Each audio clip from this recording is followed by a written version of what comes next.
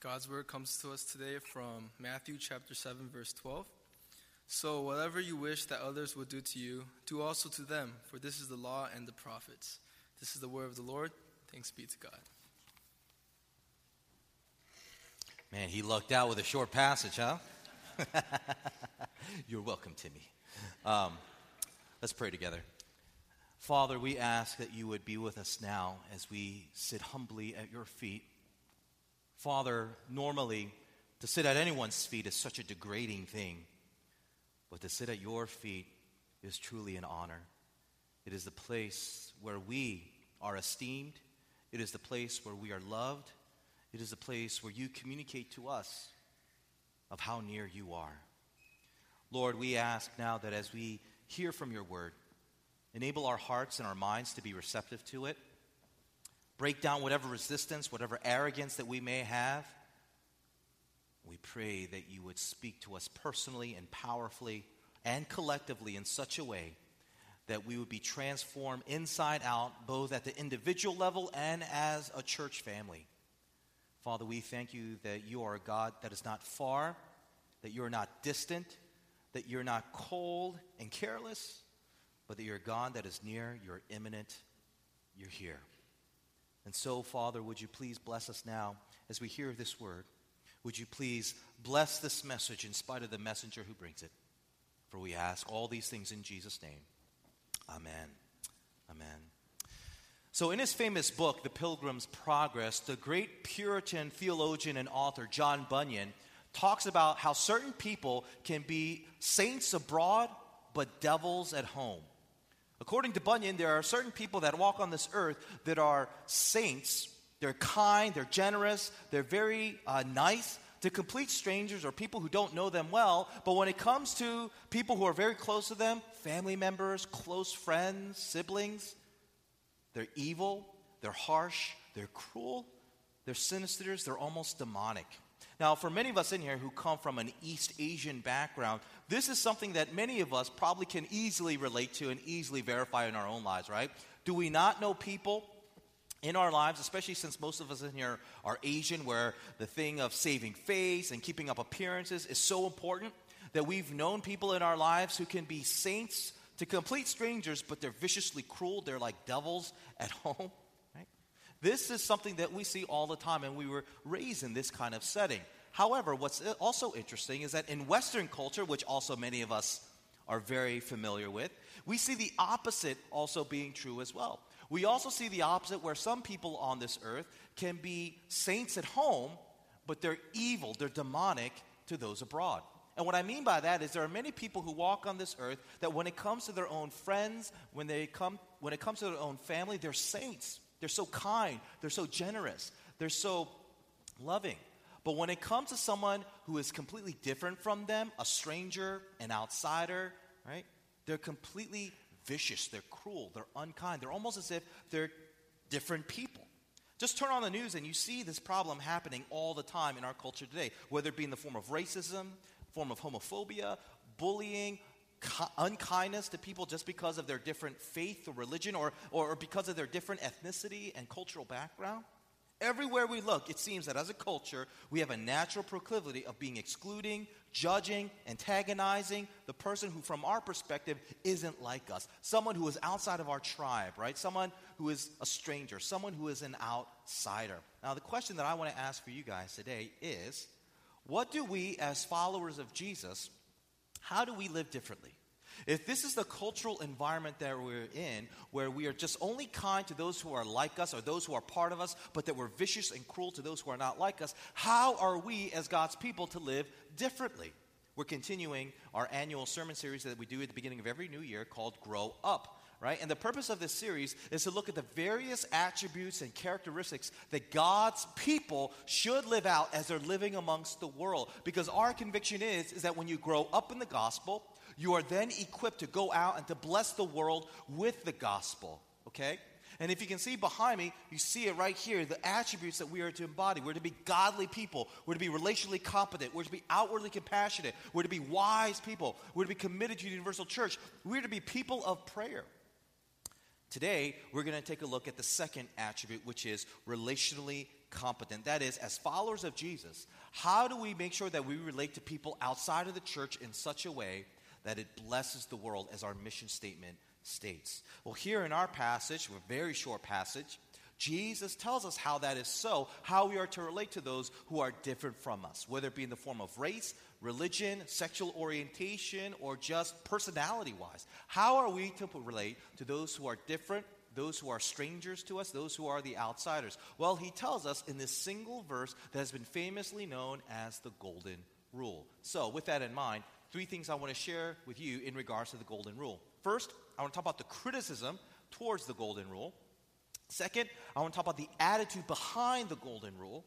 And finally, I want to end it with the only way to live out the Golden Rule. The criticism against the Golden Rule, the attitude behind the Golden Rule, and finally, the only way to live out the Golden Rule. Okay, let's jump right in. First, the criticism towards the Golden Rule. Now, the Golden Rule has been around for a long time, even before Jesus walked on this earth, which I'm going to talk about in my next point. And throughout its long history, the general consensus and the general feeling towards the Golden Rule has always been positive. In other words, when you consider all the different cultures and all the different religions where you find the Golden Rule, almost everyone everywhere had a very high regard to the Golden Rule. Everyone loved the Golden Rule. In fact, the Golden Rule gets its name not from the Bible and not from a Christian. Did you know that? Many people think the Golden Rule is actually written in the Bible, right? That Jesus taught the Golden Rule, which says, you shall, blah, blah, blah, blah. The Golden Rule doesn't get its name from the Bible or from a Christian. The term Golden Rule originated from a pagan Roman emperor by the name of Alexander Severus, who was so impressed with this teaching of Jesus, he must have heard it somewhere, that he was so moved to write it in gold letters on his chamber door. The Golden Rule has been around for ages and ages, and people who've been so positively impacted it recognize how amazing this simple, short, and yet powerful, wise statement is. Hence, we get the name Golden Rule today. And so it seems that throughout its long history, everyone, everywhere, from all walks of life, really loved the Golden Rule. That is until today. Because believe it or not, there is growing mounting criticism and disapproval towards the Golden Rule. And the reason why there is such criticism and such animosity towards it is because of the first part of this statement that Jesus says when he says this. So whatever you wish. You see those 2 words, you wish? It's because of those 2 words that a lot of people do not like the Golden Rule. In fact, they downright hate it. It's because of those 2 words that they say that the Golden Rule is bad, it's not golden, in fact, it's downright evil. Now, you're scratching your head and you're thinking, well, why? What is it about those 2 words that make the Golden Rule not so golden? Well, I want to read to you a quote from a TED Talk that's entitled, The Trouble with the Golden Rule. It literally is a TED Talk that says, The Trouble with the Golden Rule. It was given by a man named Brendan Schultz, who's the Executive Director of Strategy and Planning up at York University in Toronto, Canada. Listen to what he says in his TED Talk about the Golden Rule. He says this, quote, "The trouble with the Golden Rule is that it's ethnocentric. It assumes what's good for me is good for you, and it ignores all of our individual differences and norms. I can give you an example. I'm a big extrovert. And so if I was at a party and 2 people are standing off at the side having a conversation together, my inclination would be to bring them and draw them into the large group. Because if I was at a party and I was standing off at the side, that's what I would want. But those 2 people, maybe they're introverts, might be having the best part of the night right there. And I would be ruining it by trying to do to them what I would want done to me. So with that in mind, I would like to recommend an upgrade to the rule, the Platinum Rule. The Platinum Rule states, do unto others as they would have you do unto them. The key here is that we're finally focusing on the receiver, the them, and the they. Okay, so here's what he's basically saying. The reason why the Golden Rule, in his opinion, is not so golden is because it encourages you to impose your relational norms, your relational preferences, your relational and social desires onto a person that may not share those values, those norms, and desires. Right? So instead of actually being kind, you're imposing. Instead of being loving, you're being aggressive by giving them something that maybe they don't want to receive. It's kind of like the proverbial person where, your mom loves broccoli and she just wants to shove broccoli in your face. Like, no, Mom, thank you. I don't want to eat it. Like, no, it's good. Right? You'll love it. And you're like, no, I don't. Yes, you do, right? It's kind of like that. Right? Now, to his credit, there is some truth to what he's saying. Right? If you look at certain relationships, particularly marriage, you do see something that is similar to what he's describing here. I mean, let me give you a scenario.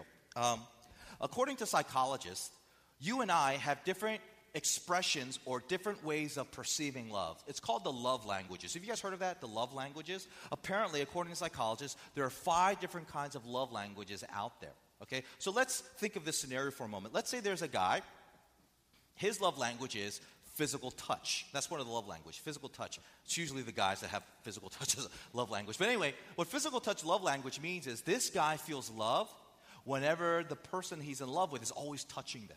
Hugs, holding hands, kisses, maybe even being physically, sexually intimate. Whenever a person who has the love language of physical touch gets physical, contact, that's how they say, wow, this person really loves me because they're touching me so much. I love it. Let's say a guy like this marries a girl who has another love language, which for most women are words of affirmation. In other words, this woman feels love when her significant other showers her with compliments. Oh, babe, your hair is so amazing. Oh, of course you don't look fat in that dress. Oh, my goodness, yes, you wake up with no makeup, you look better than without makeup. That you look better than you did with makeup. It's just kind of like showering with compliments, writing little love letters. Now, imagine a guy like that marries a girl like this. Can you imagine the volatility of their marriage? Because from the wife's perspective, she's like, what is wrong with my husband? He is like a perv. He's always on top of me. He's always trying to touch me. He's always trying to say he loves me. Well, meanwhile, the husband's like, what is wrong with my wife? Why is she so frigid? Why is she teasing me by just writing these little sappy, cheesy love letters and putting in my briefcase or sending me weird emails, saying how great I am? That doesn't do anything for me. Here's a situation where you have a married couple where they feel like they're not being loved, and yet from the other person's perspective, they're doing their best to show love in accordance to their own love language, right? I've been in ministry now full-time as a pastor for over 15 years, and I've counseled many married couples who've had this problem. Now, when you hear me say that, and you can think about this criticism that this guy has at TED Talk, you might be thinking, wow, this guy's actually right. Maybe the golden rule isn't so golden because this dynamic actually happens. People are imposing what they want onto people. They may not want what they want exactly the same way. But I would disagree with that statement, and I would disagree with this guy. Okay? Why? If you notice, let me explain why. If you notice, the golden rule is very succinct. It's very short. Right? It's fortune cookie short, which means you can fit the entire golden rule on those tiny slips of paper they put in fortune cookies. It's very, very short. Why is that so important to know that it's so short? Because by noticing its shortness, it teaches you the purpose and its design as to why it was given to us. Let me explain by quoting you a very famous and very brilliant Bible scholar by the name of John Stott. This is what he says about the golden rule in Matthew 7. Listen to what he says. Quote, in Matthew 7, 1 through 12, Jesus has introduced to us 3 basic relationships. At the center is our Heavenly Father God, to whom we come, on whom we depend, and who never gives his children other than good gifts. Next, there are our fellow believers. And the anomaly of a censorious spirit which judges, and of a hypocritical spirit which sees the splinter in spite of the plank, is that it is incompatible with Christian brotherliness. And then listen to what he says here. Then there are those who are outside of the church family, where verse 12 is the rule, the golden rule. It transforms our actions and wish for him what we would wish for ourselves. We would never be mean, always generous, never harsh, always understanding, never cruel, always kind. Here's what he's saying. The golden rule, the purpose of the golden rule, is that it's primarily designed to show us how we treat those who we do not know, namely the strangers. How we treat those who are different from us, namely the outsider. If you go to a bookstore and you look for books that will teach you techniques, long processes techniques and long-winded formulas on how to have a better marriage or how to have a better parenting relationship with your child or how to have a better relationship with your coworkers, you'll find tons of books like that. If you go to the bookstore, there are tons of books that will have hundreds and hundreds of pages that will teach you long-winded processes, techniques, formulas, processes on how to have better relationships with people that you already have relationships with. However, if you try to find a book that will teach you a long-winded process and a long-winded formula with lists and recipes and so forth on how to relate better to complete strangers and people who are different from you, you'll hardly find any. There'll hardly be any books like that. And rightly so. Why? Because when it comes to relating to someone who is different from you, someone who you don't know, you don't need the right technique, which is long and complicated. What you simply need is a short, succinct idea, because when it comes to relating to strangers and people who are different from you, you don't need the right technique, you need the right attitude. You need the right attitude. Right? An attitude can be fully captured and encapsulated with one simple statement. You see, if you think the golden rule is a technique on how you interact with complete strangers or outsiders, of course you can criticize it. But if you see it the way that it was meant to be seen, which is really a general posture, a general attitude that we should have to complete strangers and outsiders, then you'll finally see how ingenious the golden rule is. Now you might be thinking, well, what is this attitude that the golden rule tells us to have towards outsiders and strangers, people outside of the church? Great question. To explain, let me go to my next point. The attitude behind the golden rule. Let's read again our passage, but let's pay special attention to the last portion of the golden rule. Listen to what Jesus says. He says, so whatever you wish that others would do to you, do also to them, for this is the law and the prophets. Notice what Jesus says at the end of verse 12. He says, this, the golden rule, is of the law and the prophets. Or as another translation puts it, the golden rule is the summary of all of the law and the prophets. Now, for those of you who aren't familiar with that term, law and prophets, it simply means the entire Old Testament. Jesus is saying that the golden rule is a summary of the entire Old Testament. Why is that so important to realize? It's important to realize because the entire Old Testament was written way before Jesus walked on this earth, right? The Old Testament from Genesis to Malachi was all written down, all finished 400 years prior to Jesus' birth, 400 years prior to when he was walking on this earth, which means what? It means the golden rule existed way before Jesus existed physically on this earth. You see, by referencing the law and the prophets, Jesus is acknowledging that the golden rule is not original to him. It's not something that he made up. It's something that exists long before him. It existed in the culture of ancient Israel. And here's the thing. It not only existed in ancient Israel, it existed in other cultures that were very different from Israel, and in other cultures that had no direct contact with Israel whatsoever, like ancient Greece, ancient India, ancient China. If you look at those cultures, no interaction with one another back in the day. No compatibility because they were so different from each other, and yet you see the same golden rule in all of these very different and very distant cultures from each other. What does that tell us? It tells us that in spite of all the differences that you think are there between you and another ethnic group or you and another faith, the fact that we find the golden rule so ubiquitously spread out amongst different cultures and nations tells us that we are a lot more similar to other people who are different from us than we think, right? The fact that you find the same golden rule scattered abroad amongst all these different cultures that are so distant from one another, so different from one another, tells us that what the assumption people make when they criticize about the golden rule is not true. If you remember in my first point, one of the reasons why people are so critical about the golden rule is because they make this assumption, hey, my love language is different from your language. My idea of fun is so different from your idea of fun. What I think is good for me is different from what you think is good. In other words, there's this core assumption that people make today that we're just so different. There's nothing in common that we share whatsoever. But again, because we see the golden rule everywhere, in every culture, East, West, North, South, Black, White, Asian, South American, it tells us that we have a lot more in common than we care to admit. In fact, there is one universal common attitude that every single human being has, no matter where they are or who they are, where they come from, that the golden rule is trying to resist, that the golden rule is trying to replace with the attitude that it teaches us to have instead.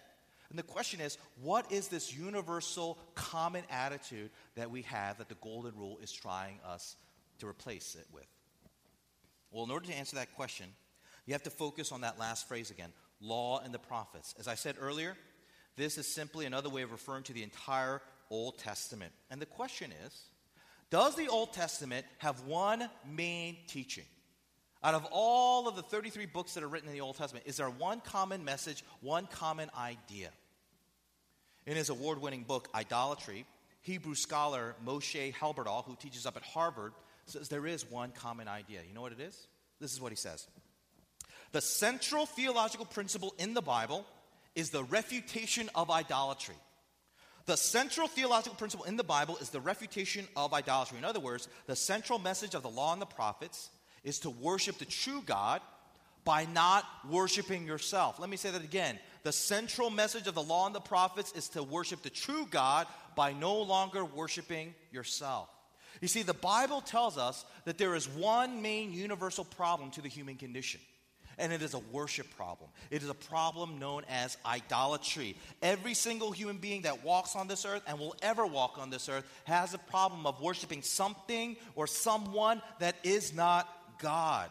Every person is by nature an idolater. Now, for those of you here investigating Christianity, you're probably thinking to yourself, "You're ridiculous, Pastor. I'm here because I'm not sure if I do believe in God. In fact, I'm pretty certain right now there is no God. So how can you say I'm guilty of committing the sin of idolatry, worshiping another God, when I don't even worship the real God that you claim is real?" If that's what you think, consider this very penetrating and insightful quote from Tim Keller over at Redeemer. He says this, quote, "To contemporary people, the word idolatry conjures up pictures of primitive people in the ancient world, bowing down before statues. But our contemporary society is not fundamentally different from the ancient ones. Each culture is dominated by its own set of idols. Each has its priesthoods, its totems and rituals. Each one has its shrines, whether office towers, spas and gyms, studios, or stadiums, where sacrifices must be made in order to procure the blessings of the good life and ward off disasters. What are the gods of beauty, power, money, and achievement but these same things that have assumed mythic proportions in our own individual lives and in our society? We may not physically kneel before the statue of Aphrodite, but many young women today are driven into depression and eating disorders by an obsessive concern over their body image. We may not actually burn incense to Artemis, but when money and career are raised to cosmic proportions, we perform a kind of child sacrifices by neglecting family and community to achieve a higher place in business and gain more wealth and prestige." You hear what he's saying? Even though consciously you don't think you're worshiping, you are. See, the Bible says worshiping is not some extracurricular activity that some people choose to do and another group of people choose not to do. Worshiping is ingrained to who you are, right? It's like breathing. You don't consciously choose to breathe. You just breathe because you have a natural instinct to breathe, because you have a natural instinct to life. God created you to worship. You're either worshiping God or you're worshiping an idol. The question is not whether or not you worship. The question is, what do you worship? That is what Scripture teaches us. Every single one of us is a worshiper, whether you're a Christian worshiper or whether you are an idol worshiper. Those are the only two categories that Scripture says exist. You and I are always worshiping. And here's the thing. The Bible goes on to say that behind every idolatry that we commit, whether it's because we worship our beauty, we worship our family to where we sacrifice all of our life for them, or whether because we worship our career to where we're willing to give crazy hours and time and money to it, the Bible says behind all of that is really a desire to worship yourself. Behind every idol is you. If you go back to the first book of the Bible, Genesis chapter 3, you read the story of Adam and Eve, right? God tells them not to eat from a specific tree, and yet they do. Why? Because Satan promised them something if they eat the forbidden fruit, which is what? You shall be like God, which basically is saying you shall be God. You shall be your own God. Behind every idolatry that we could ever fall into is really an idolatry of self-worship. That is the universal problem of humanity. Here's my question.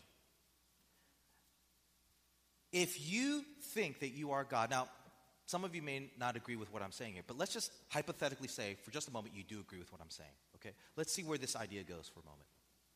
If it is true with what I'm saying, that the fundamental problem that you and I have, that is the root of all problems that we have in this world, is because we see ourselves as God, we perceive ourselves as God, what does that mean in terms of how we perceive to those around us? If we want to see ourselves as if we are the Lord of heaven and earth, what does that naturally mean in terms of how we are inevitably going to see those around us, especially people we don't know, especially strangers? You know, one of the things that make God God by definition is that he's holy. Do you know what it means to say that God is holy? Holy simply means set apart, unique. There is no one and nothing like him. He is the only God. That's what it means for God to be holy, right? And with that definition in mind, if you think you are God, which is another way of saying that you are the Holy One, there's nothing and no one that comes close to you, no one categorically close to you in any way. What does that inevitably mean you're going to look at other people as? You're going to see other people as what? People who are not God. People who are beneath you. People who are called to acknowledge you and to serve you, right? This is the fundamental attitude that you and I have towards other people, especially the people we don't know, people who are strangers. They are beneath me. They are not someone of equal status in your eyes. In other words, you create a creator-creature distinction between yourself and the other person to where you feel they accommodate to you, you do not accommodate to them. I mean, come on, let's be honest, guys. Whenever you meet someone for the first time, someone you've never met, you get introduced at a party or at a school or at a business place, do you not typically, by instinct, size that person up? Isn't one of the things that going on in the back of your mind is this person smarter than me? Is this person more good-looking than me? Is this person taller than me? Is this person tougher than me? Is this person more competent than me?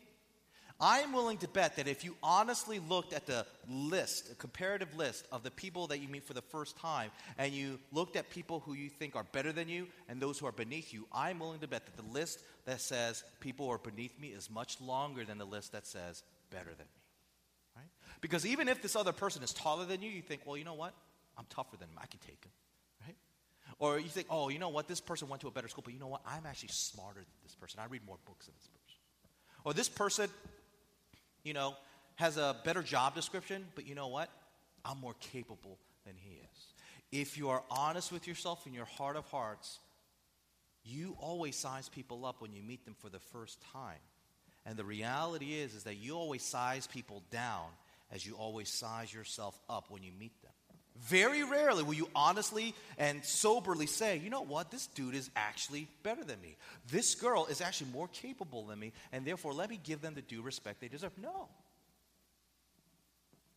We all have it in us to say, I am of greater stature than you are. Right? This is a fundamental attitude that you and I carry, and it's this universal attitude that we see everywhere. And it's this attitude that Jesus wants us to replace with the attitude he teaches us to have in the Golden Rule, which is, whatever you wish that others would do to you, do also to them. What is Jesus saying? He's saying, when it comes to the stranger, when it comes to the outsider, don't just assume that you're better than them. Don't just assume that you can take them. Don't just assume that you can dominate them. Don't just assume that you're more capable of them. Instead, see them as your equal. See them as a peer.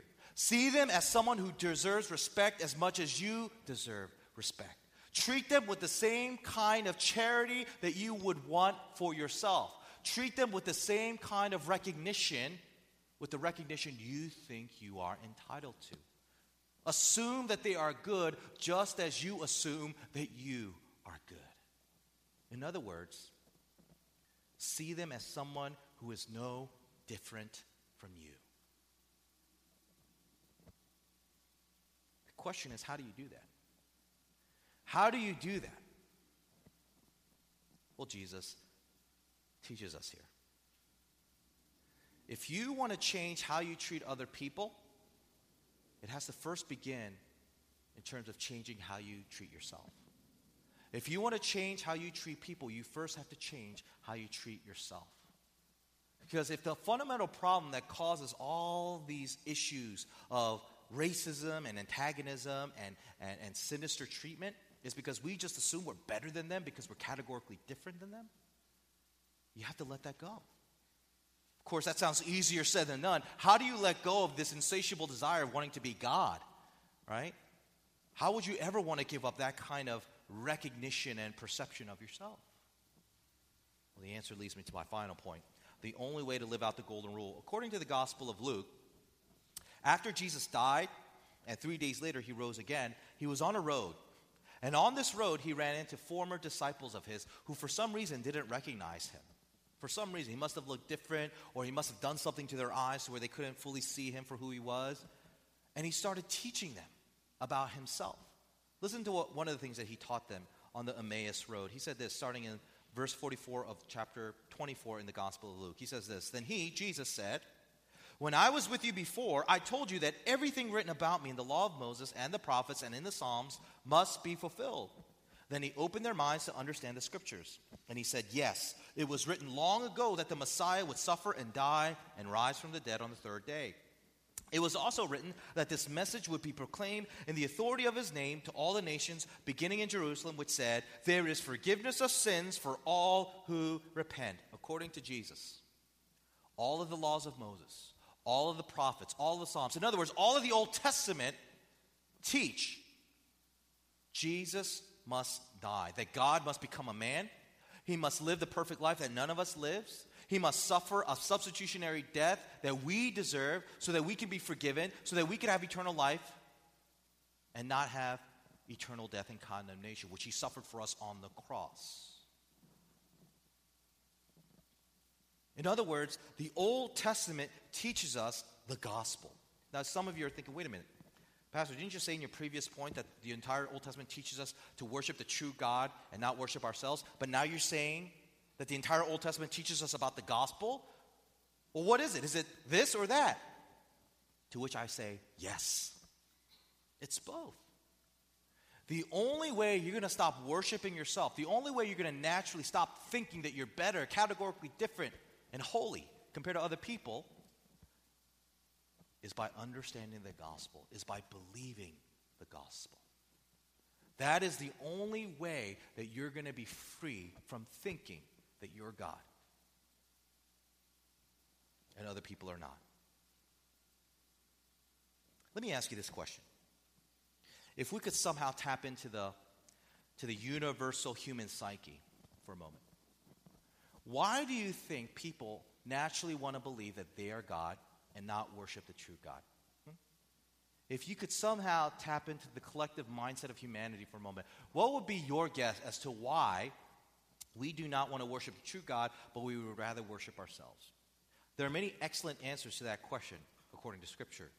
But the Bible highlights one main best answer to that question. That answer is, the ultimate reason is because there is an assumption that the true God would not love us, care for us, bless us as we would love, care, and bless ourselves. Or if I could simply put it this way, we honestly think we would be a better God than the true God. That's why we worship ourselves and not the true God.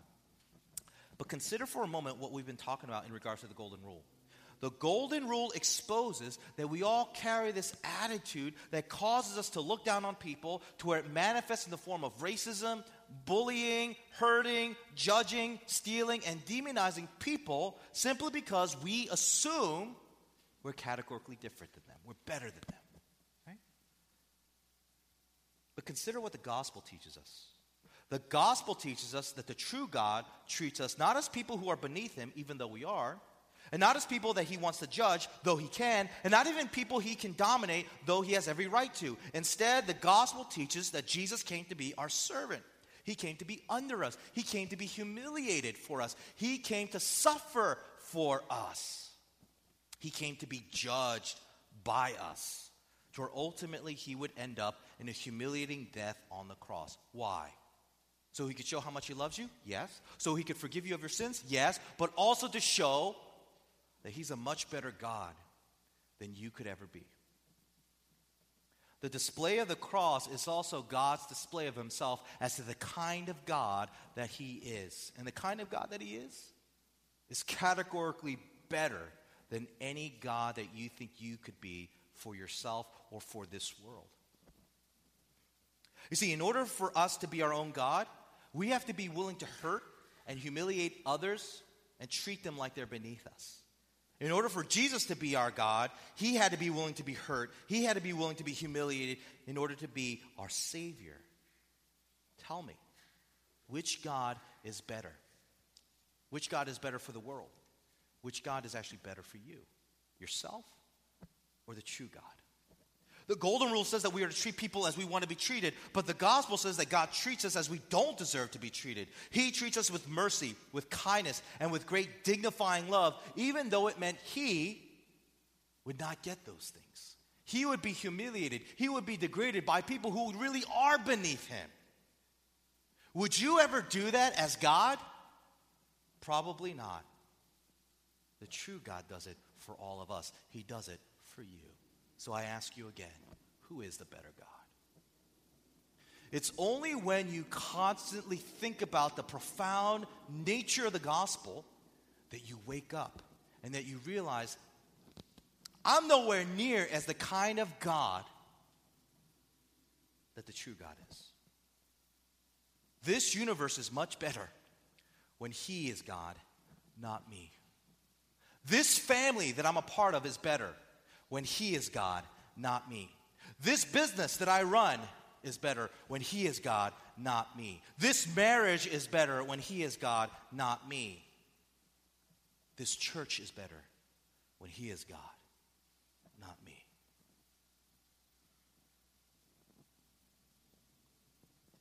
This is the only way that you will ever live out the golden rule, by believing in the gospel. Because it's only when you believe that Jesus is the better God, as it is evidenced in his sacrificial, humiliating death on the cross, that you will finally let go of your obsession to be God yourself. And therefore, by letting that go, it'll change how you view that person who is different, that person who's a stranger, that person who is an outsider. Do you know how infuriating it is as a pastor to see that when Christians who claim they are followers of God, that God is their God, and they are filled with such racist tendencies? Can you believe how atrocious it must be to God when he sees Christians picketing a military funeral because it was found out that that soldier was gay? And they say atrocious things that say, excuse me, fags go to hell. Do you imagine how infuriating that must be to God when Korean Christians treat black neighbors as if they are beneath them? Can you imagine how atrocious it is when a church only wants to open its doors to people that are like them, but distance themselves from people who want to come and hear the gospel, but they're not welcome here because they don't fit in? If you claim that Christ is truly your God and you deny that you are not, let me ask you, how are you treating people who are different from you? How are you treating people who are not like you at all?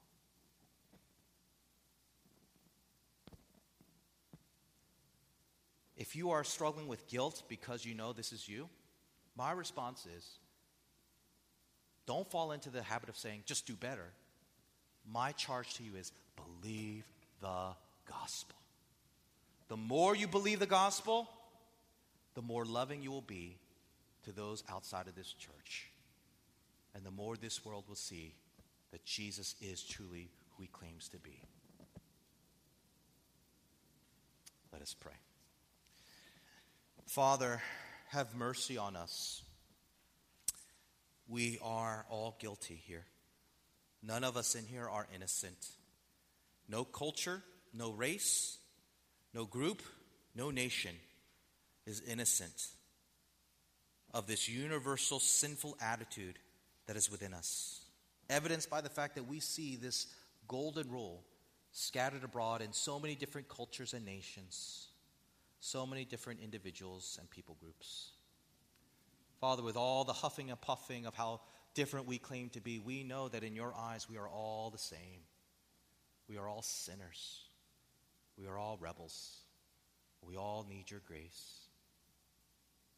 Father, when we think of these things, we're comforted by the fact that Scripture says you're God of the nations. You're the God of all nations, which means you're the Savior of all nations. You're the Savior of all people groups, which means if we are in Christ, we are all family. No matter what color, no matter what socioeconomic background we come from, no matter what neighborhood we grew up in, we're all family. Help us to display this cosmopolitan, international love to the world, so that this world that is so devastated by racism, bullying, homophobia, every other kind of discriminatory hatred will be silenced through the witnesses of the church. Would you enable us to love our neighbors as we love ourselves?